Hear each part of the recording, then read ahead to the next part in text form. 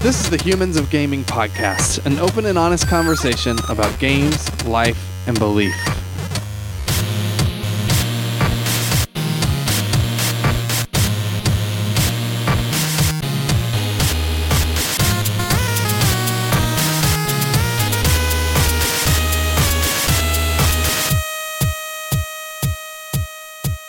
Hello and welcome to Humans of Gaming. I'm your host, Chief Content Nerd at Love Thy Nerd, Drew Dixon, and I'm joined with the Chief Executive Nerd of Love Thy Nerd, Chris Quiltney. How you doing? What up? I need like a catchphrase. I tried the what up thing right there, but I don't know. Put the puppy in the bucket. What? How about that? There was this yeah, that needs an explanation for sure. Patton Oswalt, you know who that is, right? The comedian. Yeah. So I saw him do stand-up one time, and he was lamenting how Larry the Cable Guy has made millions of dollars just by saying "get her done." Oh yeah, and how annoying that is to him. So he's like, "So I need a catchphrase just so I can make some more money, and I'm going to try one out on you guys today." And here it is, and it was "put the puppy in the bucket." Yeah, I don't think it caught on. No, it didn't. I could try it though. Maybe next time. It was really funny. The way he said it was funny because he said it kind of like a mix between him, his nerdy sort of way, and then he tried to sort of be kind of like Larry the Cable Guy, and it just didn't work. And it was really hilarious. Guess you had to be there. Yeah, you had to be there.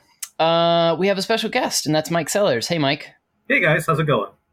Do you have a catchphrase? That was his catchphrrise right there. Hey, guys. How's it going? Yeah. Do you always say that? Like if somebody's like, is that your regular not really. for you? Okay. I was just thinking, actually, when I was in college, people told me my catchphrase was no problem. Like no matter what bad happened, it was like, no problem. We can fix this or get out from under it or something. I used to be in student ministry as a student pastor for a while. And my students would always make fun of me because I always said, when I saw people, I'd be like, hey, man. That was my thing. That was, hey, man. I mean, it didn't matter who it was. Guys, girls, just, hey, man. This is my thing. I think you still kind of do that. I still do it. Even as you said it, I was like, oh, that's true. But I kind of have like I'll admit it, I have a little bit of a nasally voice. And so they would dial that up and they'd be like, hey, man, you know, like they did it to me all the time.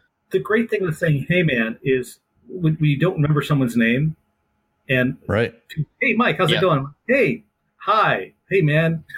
Hey, man. Yeah. It's really embarrassing. It's better than it's so obvious. It's less obvious than if you just say, hey. Hey. So it gives you at least something, you know, to hang your hat on. But my wife swears that I do finger guns at people all the time. And I don't really think that I do. But she says that I do it all the time and she hates it. First of all, how can you hate finger guns? We should do it all the time now. I mean, like all the time. Yeah. Good morning. Hey. Yeah. Hey, man. Finger guns. First thing when you wake up in the morning. Super in your face, exaggerated finger guns. I just roll over in the bed and I finger gun. Yeah. That might fix it. She'll probably never get onto you about it again if you just do it like horribly offensively, you know? With my middle finger. But if it backfires, delete this off the podcast. I never said you got it. Yeah, definitely do that. So, Mike, tell us a little bit about yourself. You've worked on several games in the past and are working on some projects now as well in different phases of the gaming industry. How would you kind of introduce yourself as someone who's participated in the gaming industry for a long time? Well, so now I am the director of the game design program at Indiana University. I've been here for about 4 years.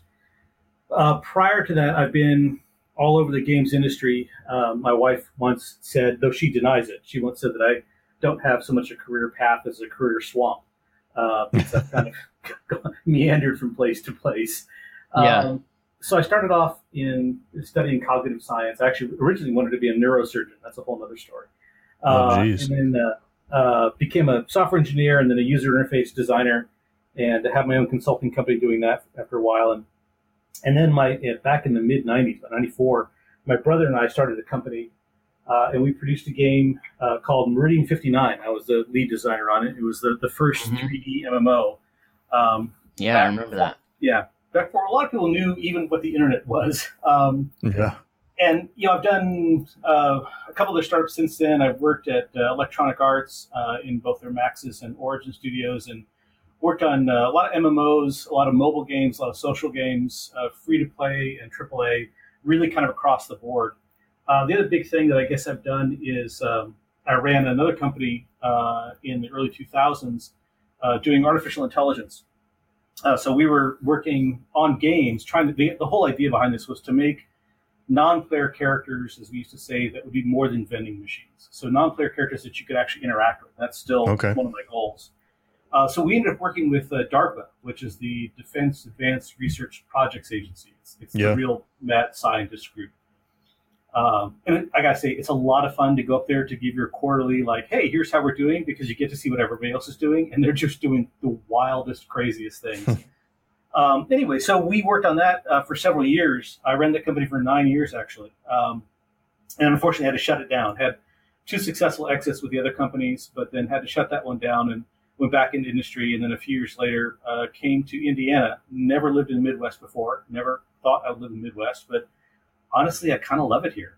Wow. So now I'm teaching and running this program and have the time to do some creative projects of my own. I wrote a textbook a couple years ago, or last year. It was published last year. And then I'm working on a tabletop game about people building a town together. So it's semi-cooperative, semi-competitive, because everyone has their own goals, but everyone is also trying to build something together.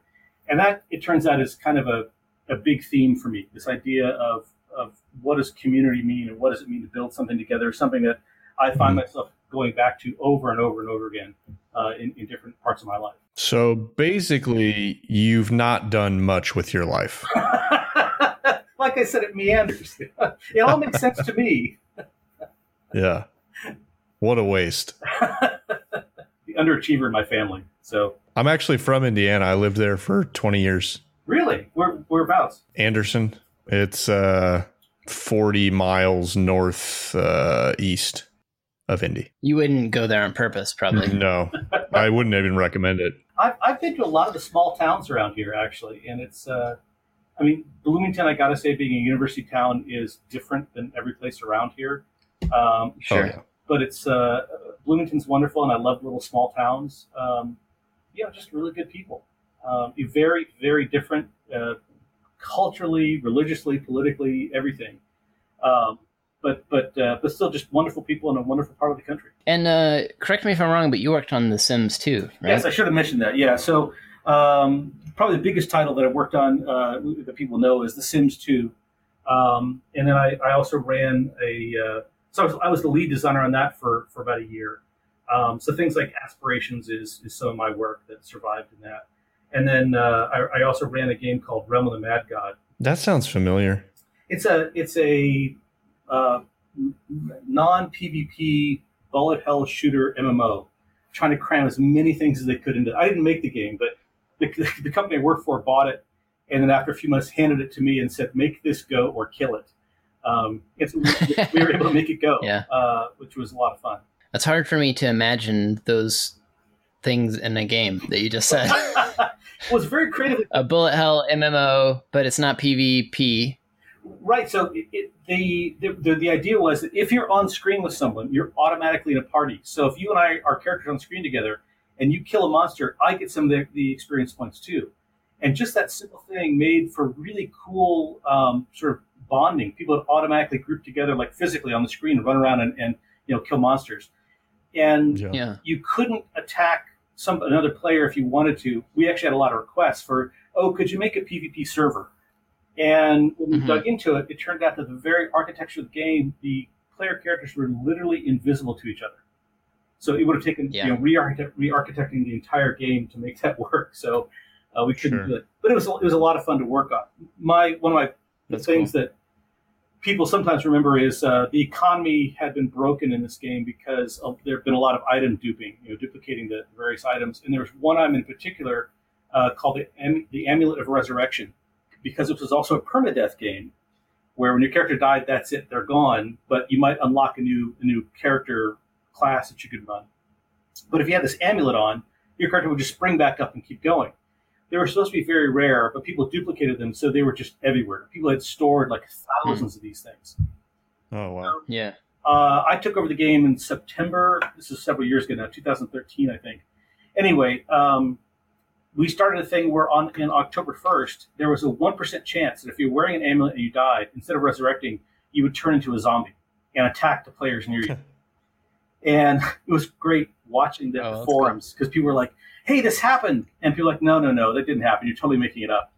And then what we did was we incremented the chance it would happen a little bit each day. So like 2%, 4%, 6%.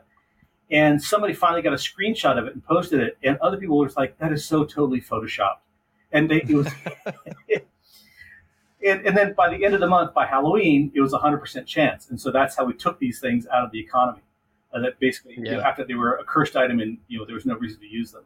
That's rad. Yeah, that's cool. It seems like those are the types of like fun, creative design choices that you can only really backfired, but it went well. So right, yeah, like you can only really make in kind of unique multiplayer settings, like this. Plus, I had like I said, I had the orders from on high in my company, make it go or kill it. So it's like, well, let's see what happens.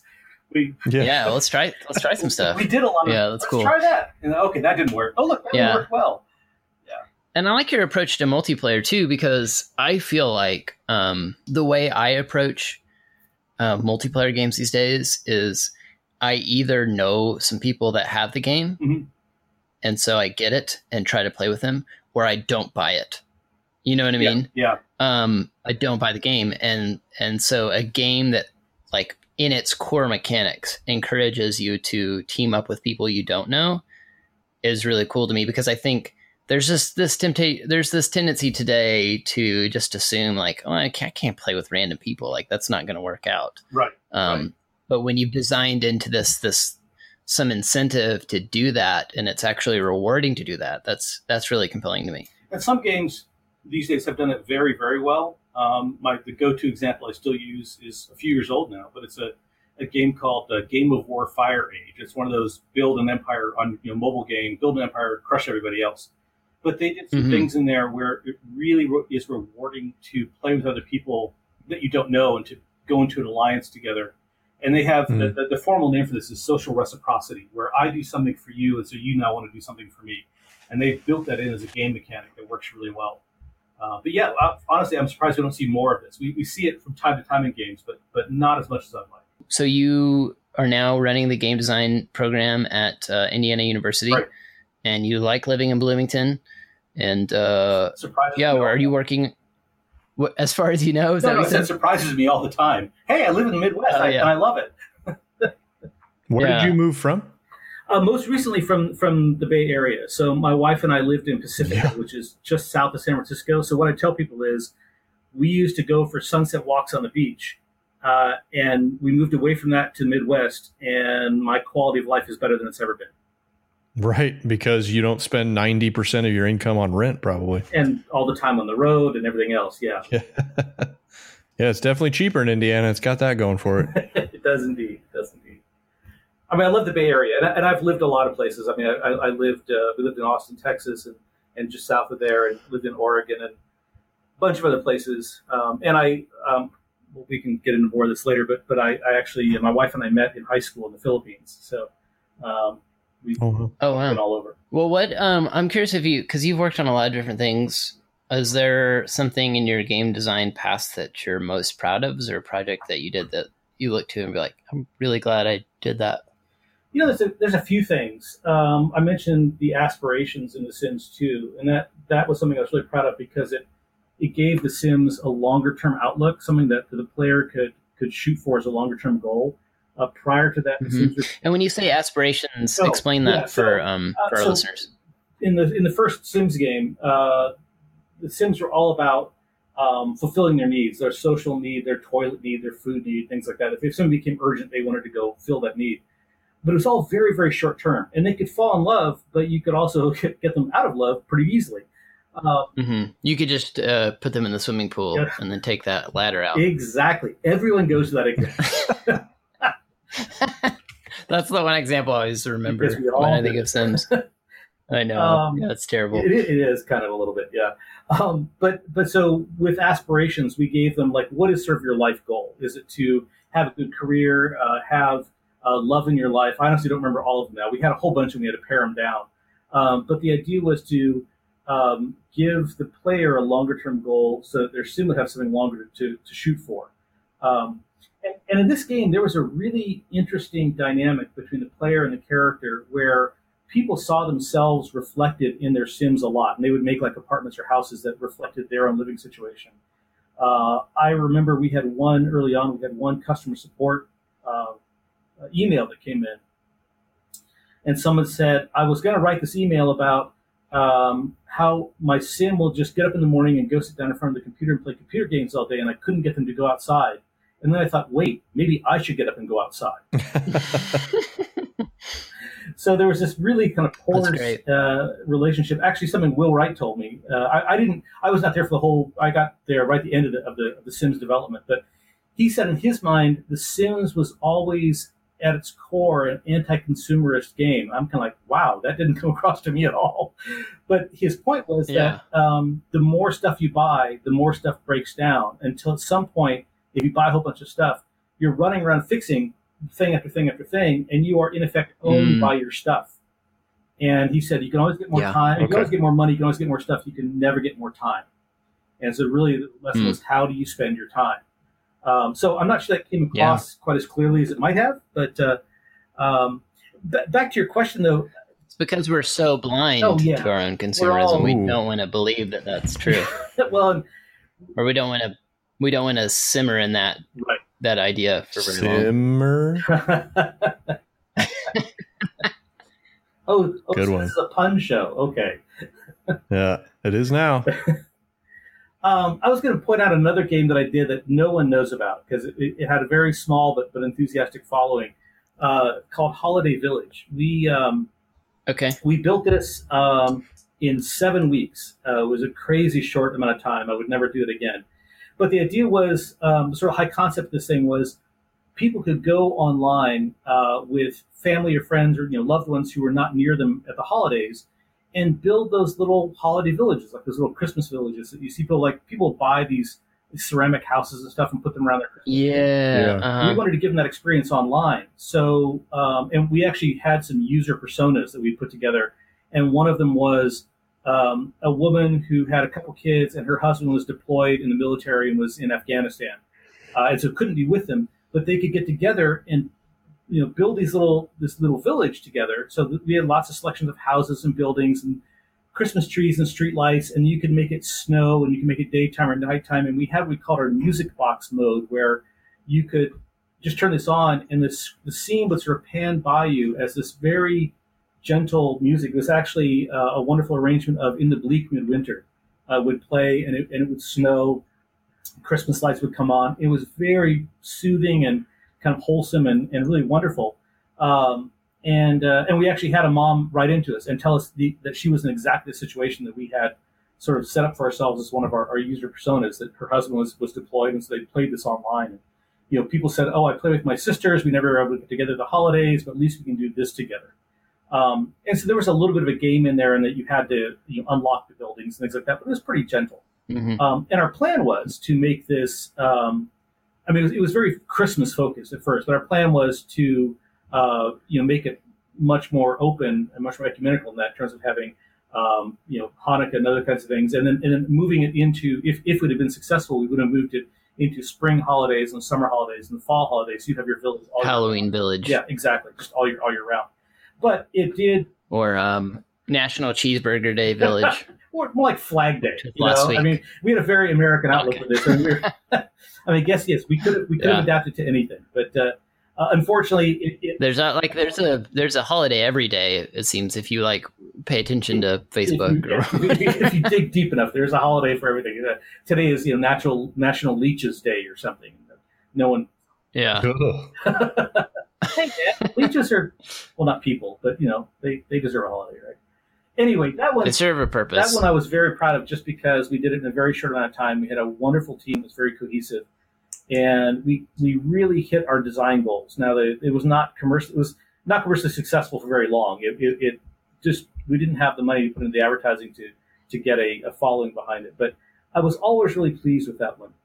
And that honestly, it also is another one of these little signposts in my own life of there's something about the notion of small towns and the notion of community that is really powerful for me. In fact, I saw this just recently looking at the opening sequence of Mr. Rogers' Neighborhood, the little buildings there. And I hadn't seen this for decades. And I remember watching this as a little kid. And I think that really affected me. I think the idea of these cool little kind of model buildings, and you can make a small little town, that's really sitting somewhere deep in my psyche. And so I keep going back to it in different ways with different game designs. So is that something that, I mean, well, it's interesting to me, I think, that this game that you're talking about, this Holiday Village, and then The Sims 2 obviously comes to mind, of games that have a community building aspect to them. Is that something that motivates you? Yeah. In fact, I did a fair amount of research when we were working with the Defense Department kind of on this subject related to the AI that we were doing, because AI is, we're making social bonds, and anyway, there's a lot of stuff going on there. And one of the things I found out is that there's a lot written on community, but there's no single like accepted definition for what a community is, or how you can identify when something is a community, which amazed me, honestly. I mean, like in biology, you know what a cell is. This is a cell. That's what it does. But there's nothing like that in sociology or anthropology. There's a lot of different studies of these things. I mean, a lot. Anyway, so yes, for me, I think that the notion of community is one of a couple things that really drives me in terms of how can we increase community, how can we do that through games, and how can we play with the concept and educate ourselves on what it means to be part of a community, because I think that's something that's just really, really important. I guess I've said there's probably 2 or 3 things that really drive me in terms of my own creativity and pursuits like this, and looking at community from different angles is certainly one of them. And also, I think too, there's this element of both those, of that game and The Sims, of being games that don't have, they're not necessarily aimed at like the core, like the quote unquote core gamer, whatever that is these days. They feel like they might reach a new audience. Is that something you think about too, of like trying to make games and use interactive media to reach people that are not quote unquote gamer bros? Kind of. It's not something that's at the top of my mind, and I don't play a lot of shooters, but I do play some, and certainly a lot of the MMOs have been pretty hardcore. But that's just not my style, kind of not where I go to creatively. I have always been interested in trying to increase the audience for games, but it's never been a real primary driver for me. I mean, some people say I'm going to make a game for people with people with this mental illness, or people who are in this situation, or people who are above 60 years old, and that's kind of their focus. And I just like, I'd love for people of many, many different niches in life to play my games, but that's not what's driving my creation of them. I guess it's a byproduct, really, a happy byproduct. How did you get into the teaching gig? Well, I've always loved teaching. I've done a lot of sort of informal teaching and mentoring over the years, and just knew I enjoyed it and thought I could probably do it. I'd always wanted to at some point go to the academic side. The hard part being that I have only a bachelor's degree. I don't have a PhD because 20 years ago there weren't PhDs or anything in games. Yeah. People were more like, you can make a living at that, top face. So I had a friend that I'd known online and have been talking to as a professor here. And I actually started talking to him saying, hey, there's another university I'm thinking about. They have an open spot. I'm thinking about applying for it. And he said, okay, well, that's great. I'm happy to read your application. But if you're really interested, we should talk, because we're really thinking about getting something started here. And it was just one of those things where the stars aligned. And I came out and met people, and then did what they call a job talk, where this standard thing in academic practice where you go in and give a talk, and they're really trying to see, can you string 2 or 3 words together, and do you have interesting ideas? And I guess I did okay, or fooled them or something. Yeah. And I got to say that I've had some leadership education and training through industry, and I've been kind of in a mentor role to a lot of people over the years, which I love. But oddly, almost all of my teaching experience prior to this comes from my church. So, which is, I think unusual for a lot of people, but I've just had a lot of experience with that. And so it was just not a big deal for me to get up in front of a classroom, whether it was 10 people or 100 people, and give a lecture or lead a discussion or have them do some exercises. Now, I will say too that I've had a lot of help here since I've gotten here. They have the university has a terrific set of resources to help you be more creative in your classroom and not just drone on in a lecture. Sure. But so it's, I learned a lot before I came. But the lecturing part of it wasn't intimidating not to you all, necessarily. And honestly, it may just be that I'm missing that gene that makes you afraid of public speaking. Well, it is interesting that you bring up the church thing, because I think a lot of people do get some really, like, the church provides that for a lot of people, some good public speaking experience. Obviously, it's one of the greatest fears people have, so it's not like it comes easy to everybody. Right. Right. That, and going back to the community side of things, honestly, I think church for a lot of people, in whatever form that takes, provides a really important part of their lives is being part of that community. And I really do think that's just one of the human needs that we have. So it's definitely. Well, you brought it up, so let's talk about church, because we like to get into that on this podcast. You mentioned, obviously going to church and stuff. Did you grow up in a particular church? What church did you grow up in, and what was that like? So I grew up in a Presbyterian church in the DC area where my childhood.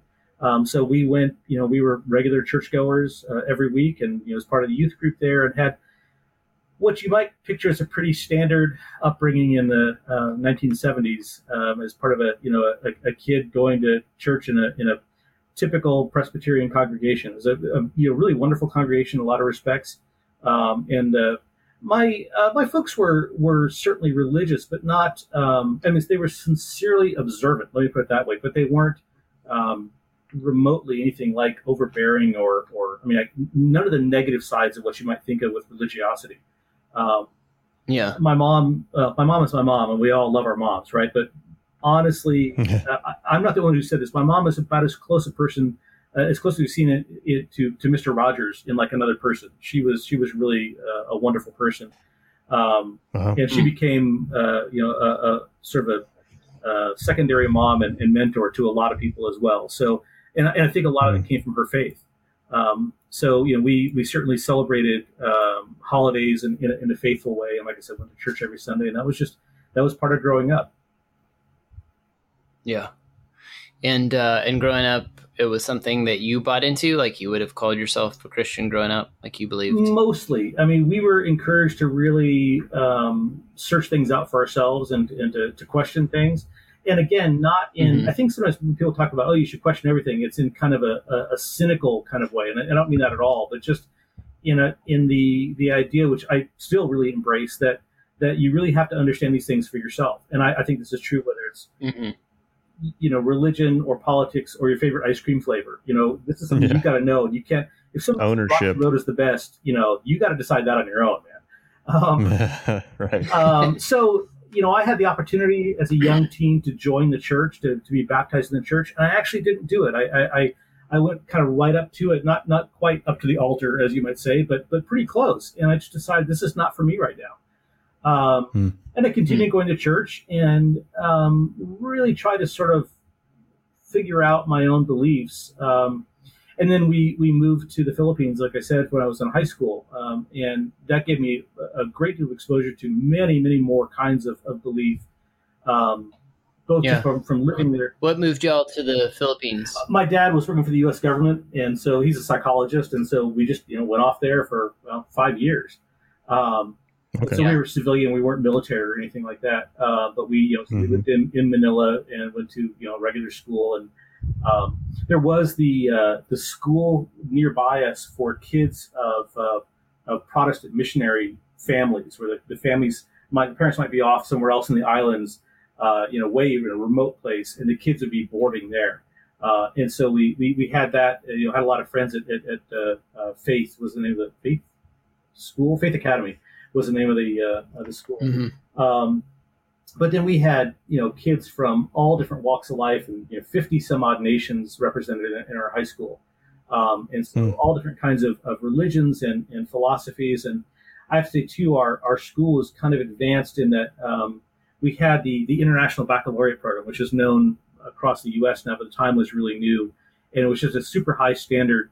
And so we were expected to learn a lot of different world cultures and philosophies and religions. So anyway, I got a lot of different exposure to different kinds of thinking, and still wasn't really sure what I was going to do. And when I was after high school, when I was in college, there's obviously a whole lot more. We only have a certain amount of time here, I realize, but I did finally decide on the path I wanted to take, and I decided to join the Church of Jesus Christ of Latter-day Saints. So I've been a Mormon now for some number of decades, a long time. Oh wow!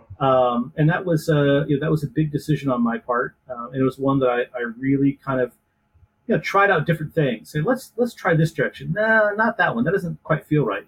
And like I said before, I think this is something that everyone needs to come to on their own, whatever their decision is. Yeah. So now with our kids, some of them are also members of our church, and some of them are not.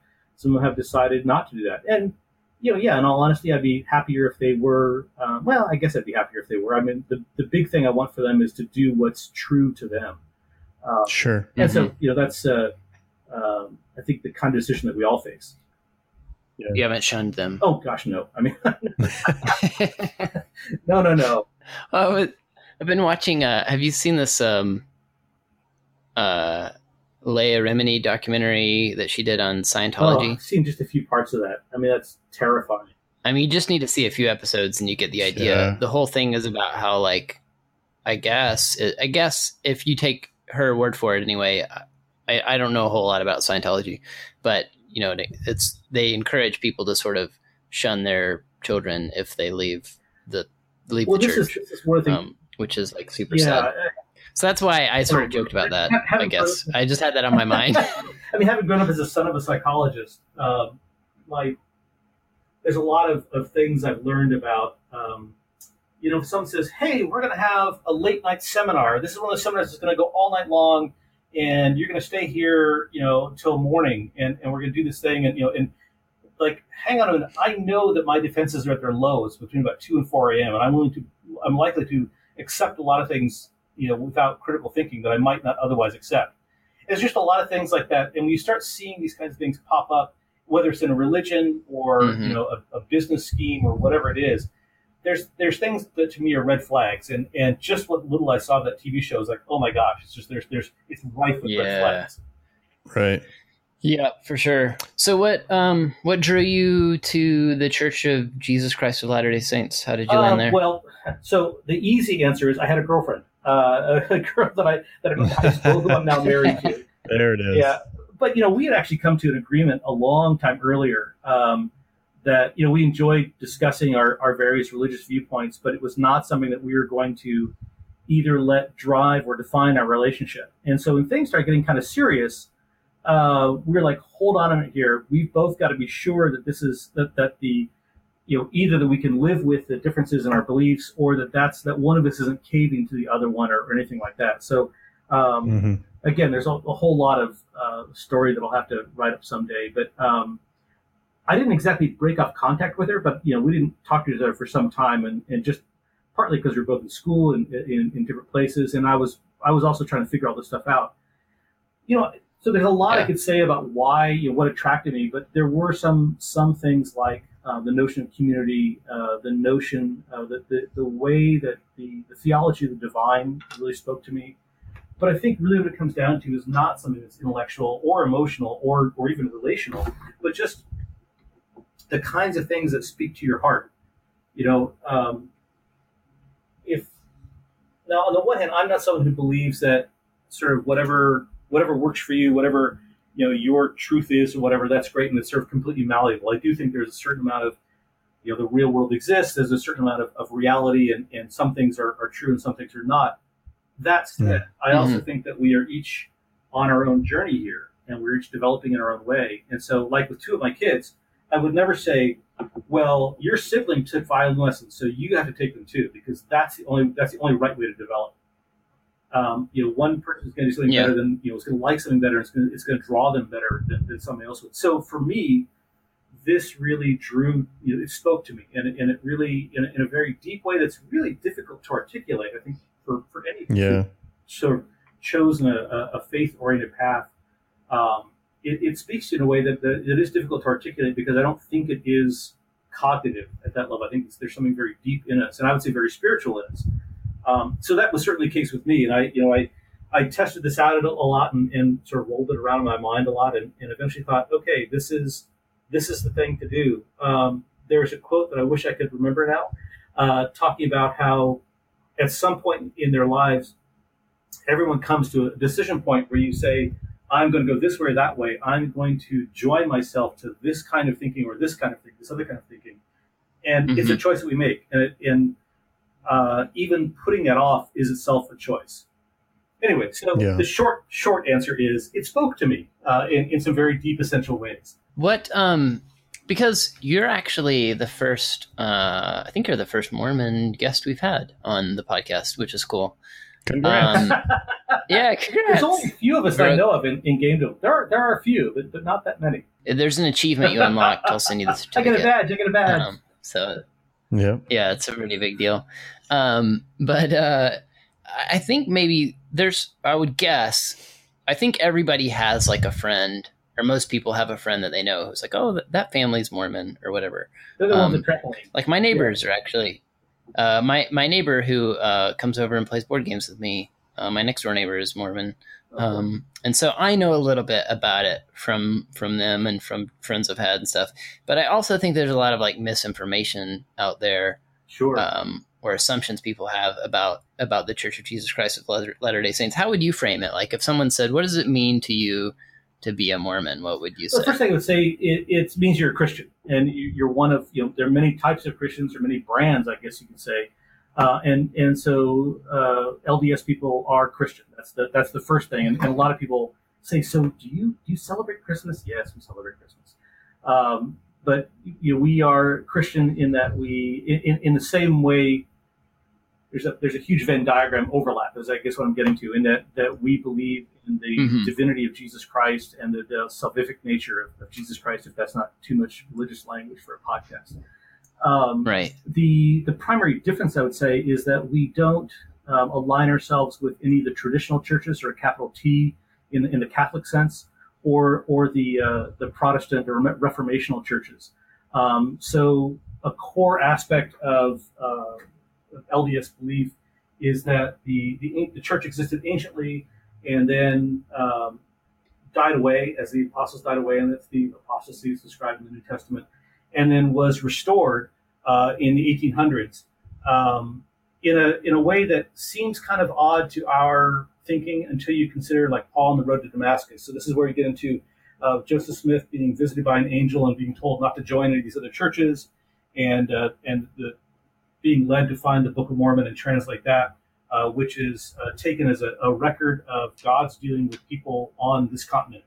So that's in a very small nutshell. But I guess the big things are we're Christian, but we're what's called a Restorationist church, not a Catholic or Reformation church, and we also treat the Book of Mormon as Scripture as well. What do you mean by a restorationist church? Well, there are other restorations. Oh, what you just said. So, that it was a restoration, not a reformation right, of something exactly. existing. So God coming down and saying, okay, things have been going all right, or things haven't been going so well.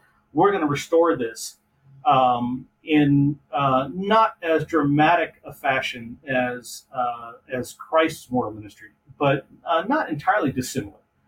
Just in that there's an abrupt change from, okay, we had this going, now we have this going here, and rather than growing out of an existing church, starting something completely new.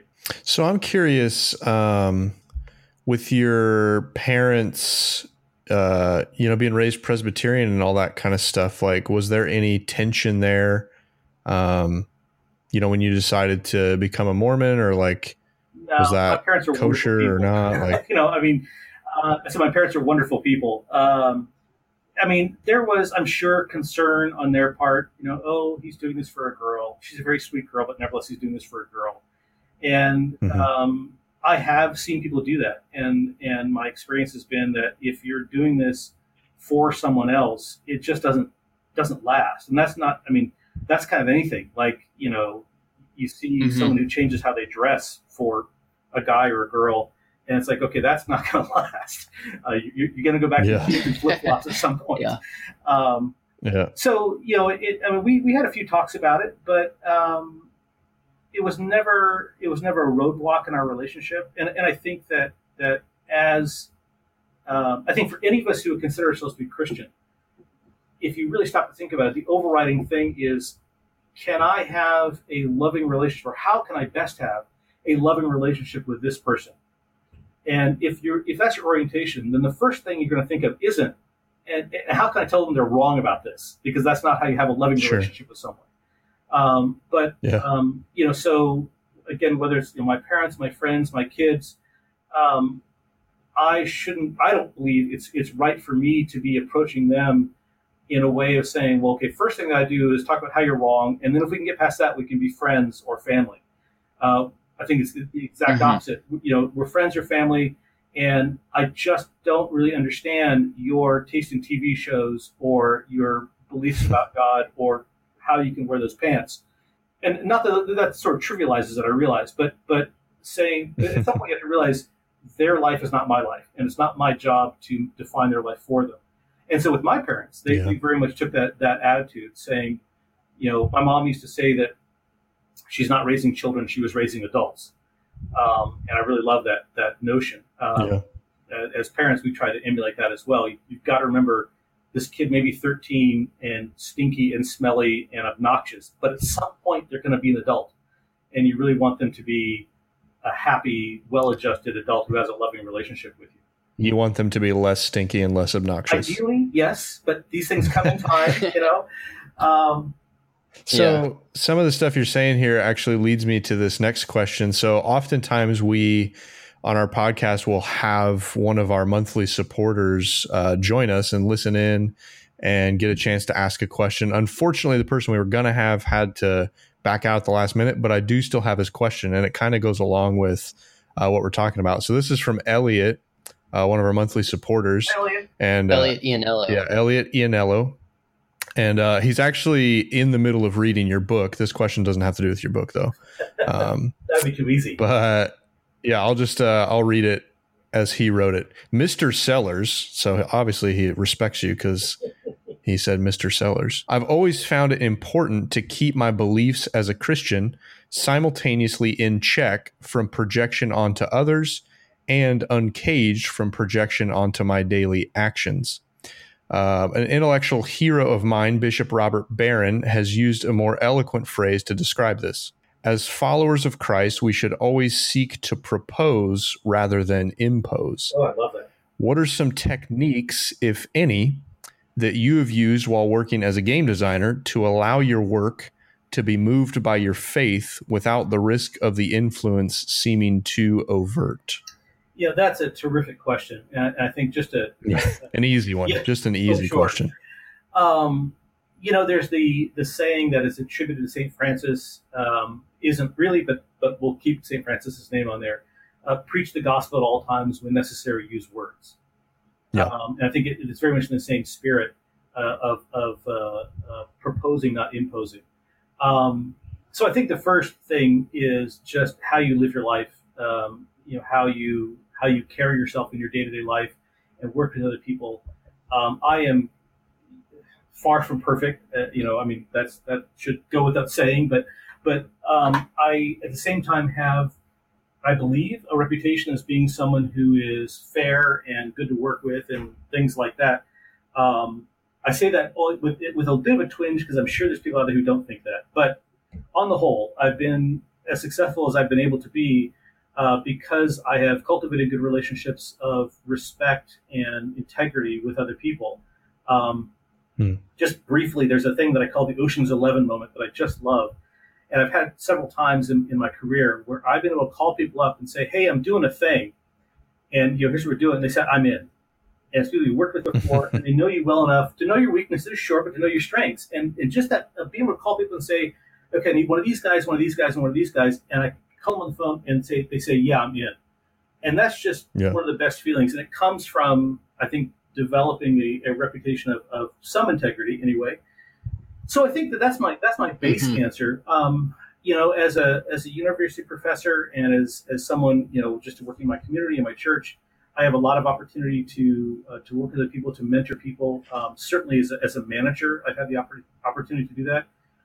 It's rare that a question of faith comes up in that context. It's common that questions of integrity or other principles that emanate from faith come up in that context.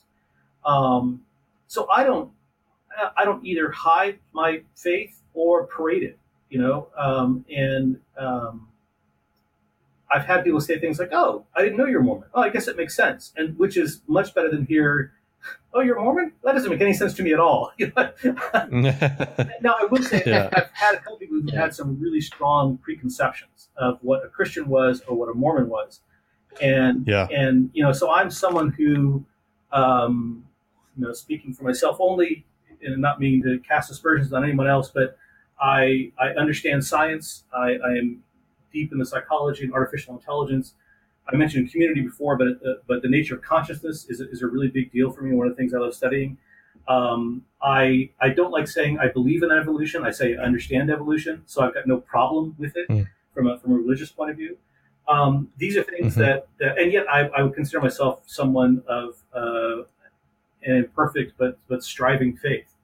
And so I don't see any contradiction between any of those things, and I think it's only when someone comes to their own preconceptions that they do see those things or those kinds of things as being compatible. I think the ultimate answer to the question though that Elliot asked is just I think living your life, and I think if people see you living the kinds of values that you have, then it will come out, and people will understand who you are, regardless of whether or not they know where you go to church or that you go to church. So it's to me that's also the longest term answer, in that you can go up to everyone on the street and say, "Hey, do you believe in God?" or any number of things of that nature. And that's very much imposing, or you're wrong if you don't see it my way. Which is, I think, a very short-term, very human kind of point of view, as opposed to saying, you know what, we are all God's children, and we should try to learn to love each other the way that God loves us. And part of that is respecting each other and helping each other and having good relationships with each other, and not trying to say, and by the way, you're wrong. Well, this is the part where we say, by the way, you're wrong. No, I'm kidding. What a perfect segue into our next section. And now in the "you're wrong" round. Yes. No, that's cool. I think I can relate to that, because I think that there is this, there's a lot of Christians who would hear that, like, St. Francis of Assisi quote that St. Francis probably didn't actually say, and be like, well, whatever, like, the gospel always requires words. Like, it's it's news, right? Yeah. So how do you communicate it without telling people? And so we primarily see our role in the world as this one of, like, our number one goal is to proclaim the good news and to tell people that they need to, like, submit to it, right? Obviously, the Mormon missionaries are famous, right? I mean, everyone knows the guys in the white shirts and the little black name tags. So it's not like, as a church, we're against that.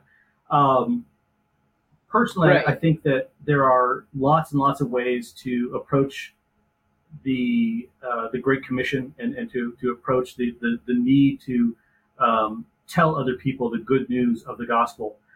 I believe that one of the least effective ways is to impose it, is to bash people over the head with it, and that one of the most effective ways is when someone comes to you and says, in fact, we had something like this happen years ago. We had some next door neighbors, and they said, "You guys seem to have a happy family. How can we have a family like yours?" And that's a crushing moment when you've just been yelling at your kids, but at the same time, it's not like we were parading it around or trying to say, "Oh, look, we need to put on a good face to the neighbors." I mean, you are who you are. Sure. And so when someone comes to you, and like in that case, Our next door neighbors, their kids started coming to church with us. They never did. That was fine. But I think that, but I know actually that they ended up living more happily because they made some adjustments in their lives that didn't involve anything directly related to faith, but they were able to take some things from what we were doing, what we were able to say to them, and apply them in their own lives and be happier as a result. And I can't think that's a bad thing. Well, yeah, and I guess what I was going to say is that I think, I in no way want to discourage people from sharing what they believe with other people. I think that's like a wonderful thing to do. But I also think that, there's this,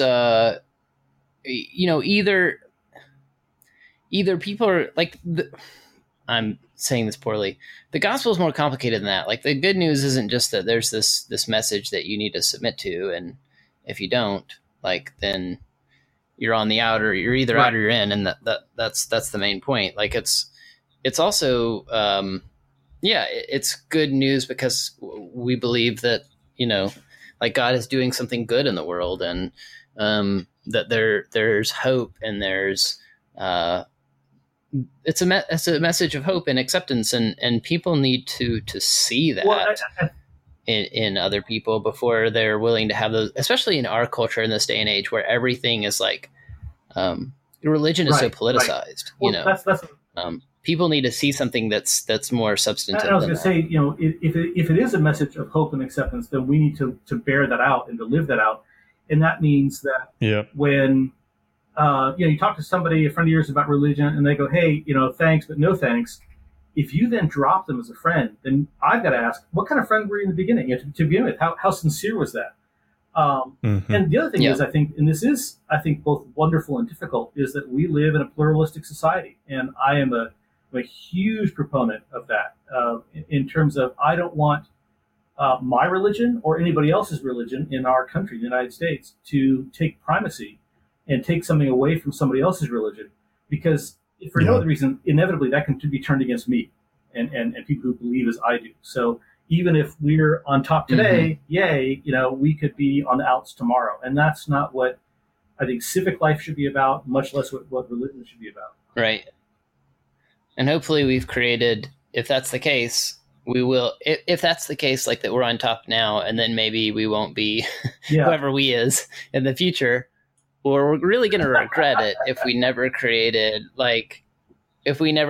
space to be different, Yeah. If we never created space where it was okay to disagree about some things, like, we're going to really regret that. Well, and I think that leads me also to the idea that what someone else believes, even someone in my own family, is ultimately not my responsibility. We believe the concept that typically free agency is how it's termed, but the idea that freedom of conscience, freedom to decide for yourself, that everyone has this. And in fact, it's from a theological point of view, one of the inherent aspects of our nature is that we have the ability to decide and to choose our own path. And so, I can raise my kids right, quote unquote, right, the way I see it. But at some point, they're going to grow up and be adults, and I can no longer decide things for them. And the sooner, as a parent, I believe, the sooner I recognize that and prepare them and me for it, the better off we're all going to be. So like I said, I have kids who are active in our faith, and I have kids who have absolutely stepped away from it. And it doesn't, I don't love them less. It doesn't put a damper on our relationship. I mean, honestly, we have more problems with our, probably politics and TV shows than we do with that. And again, not to trivialize it, but just to say that it's I think it's one of these things that is deeply personal and something that we have to respect in anybody else. I'm curious to hear what people in your church think about your profession and your work in the games industry, because I'll just admit it. Like, I think of Mormon people as having pretty strong moral sensibilities. Usually, yeah. And I may be wrong about that, but like, I don't think that's like an admirable thing. And it's a typical cultural trait. Sure. So. And Christian, like conservative Christians tend to kind of look askance at video games and have some pretty big hangups with the industry in general, and their kids like getting into it So what's your experience been like telling people in the church, like, oh, yeah, I've made video games, and now I teach people how to make video games? It's been all over the map. I mean, so when we lived in southern Texas, there are people members of our church who really, I think at some level weren't quite sure how it was we got in the door, that I got in the door. Because, that sounds like Texas. I mean, there are people, conservative Christians, conservative Mormons who believe that playing cards are of the devil, that kind of thing. Much less role playing games where you're casting spells. I mean, and I will say we raised our kids playing all sorts of board games, and I, whenever possible, still run a family D&D game at Christmas time where we're able to get together. So that's been something cool. a figure of our aspect of our lives for a long time. So will you be my dad? But then so I also lived in area California where people were like, well, yeah, okay, fine, that's what you do. We all do different things. There's a guy who was we have a lay clergy, so he was our bishop, which is like saying he's our minister or our parish priest. His job was he was a park ranger, and he was also a big time surfer. So and people, I'm sure some people looked at him and said, "You're a surfer? How can you be a surfer and be part of this church?" But now where I am here, there is a board game night every week that I often don't get to go to because it's a little bit later than I'd like to be up. I'm an old guy, but it's just a bunch of guys from our church. So I think as the acceptance of games culturally has broadened, it's also broadened within the ranks of our church. Now I'm sure I could go find some. I'm trying to use the least derogatory terms I can. Some relatively narrow-minded member of my church who would be, harumph and like, well, I don't know. How can you do that and call yourself a good person, a good Christian, a good Mormon? Yeah. Because man, you're going to find those anywhere. I think I've been relatively fortunate, and I have talked to a few people, a few parents in my church about this. But also, I have to say now, as a professor, and I get students and their prospective students and their parents come in, and the parents are not considering issues of faith at all. They're just like, this is a university, a major university. You're teaching game design? How does that work exactly? Right. And one of the lines I use is that, we all eat food, we love food, but that doesn't mean that all of us are cut out to be chefs. So in the same way, many of us play games, but designing games is a different thing from playing games, the same way that eating food is a different thing from cooking food. So we have a very intensive and very thoughtful program here, and that's how I've approached game design. So what I've had to talk to people about in the past, that's what I've talked about. Is that it's a matter of thoughtful, creative skill that you put into it, and then when you're fortunate, you can help people understand something better about themselves, or about the world, or about their community. And if that doesn't work, I talk about evolution. That gets them angry, and they forget the first thing. So. Great. At least you got a backup. Exactly. You gotta have a backup. Just change the subject. Yeah, that's great.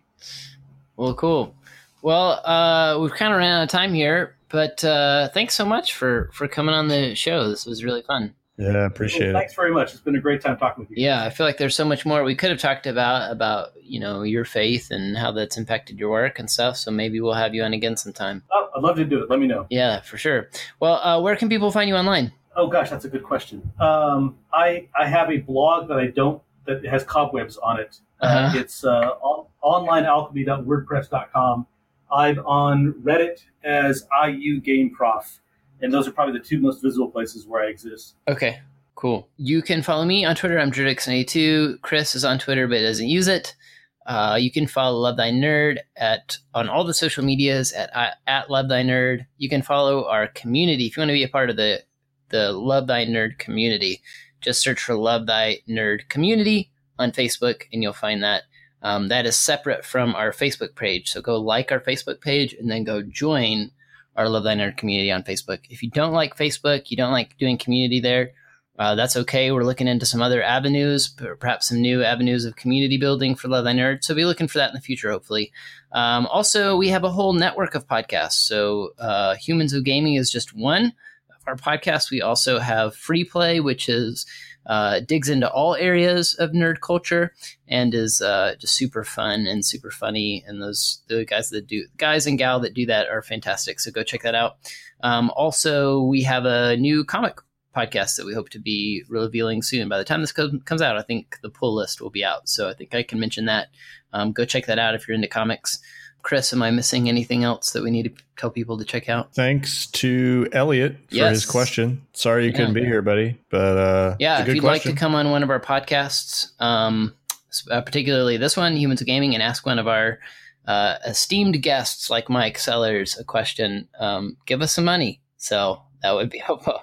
But no, I do want to say that what we do is not sustainable without the help of our monthly supporters. So we put a lot of time and thought and energy into this podcast. We put a lot of thought and time and energy into the website and our trips and our social media presence and our community, all the things that we do to try and to be responsible, loving members of the nerd community. If you believe in that mission, I would just challenge you to put your money where your mouth is and give us some of it and help support this. I really believe in supporting things that you believe in. If you think this is worthwhile work, then help us out. We can't do it without your help. So that's the end of my commercial. Thanks again, Mike. Thank you very much, you guys.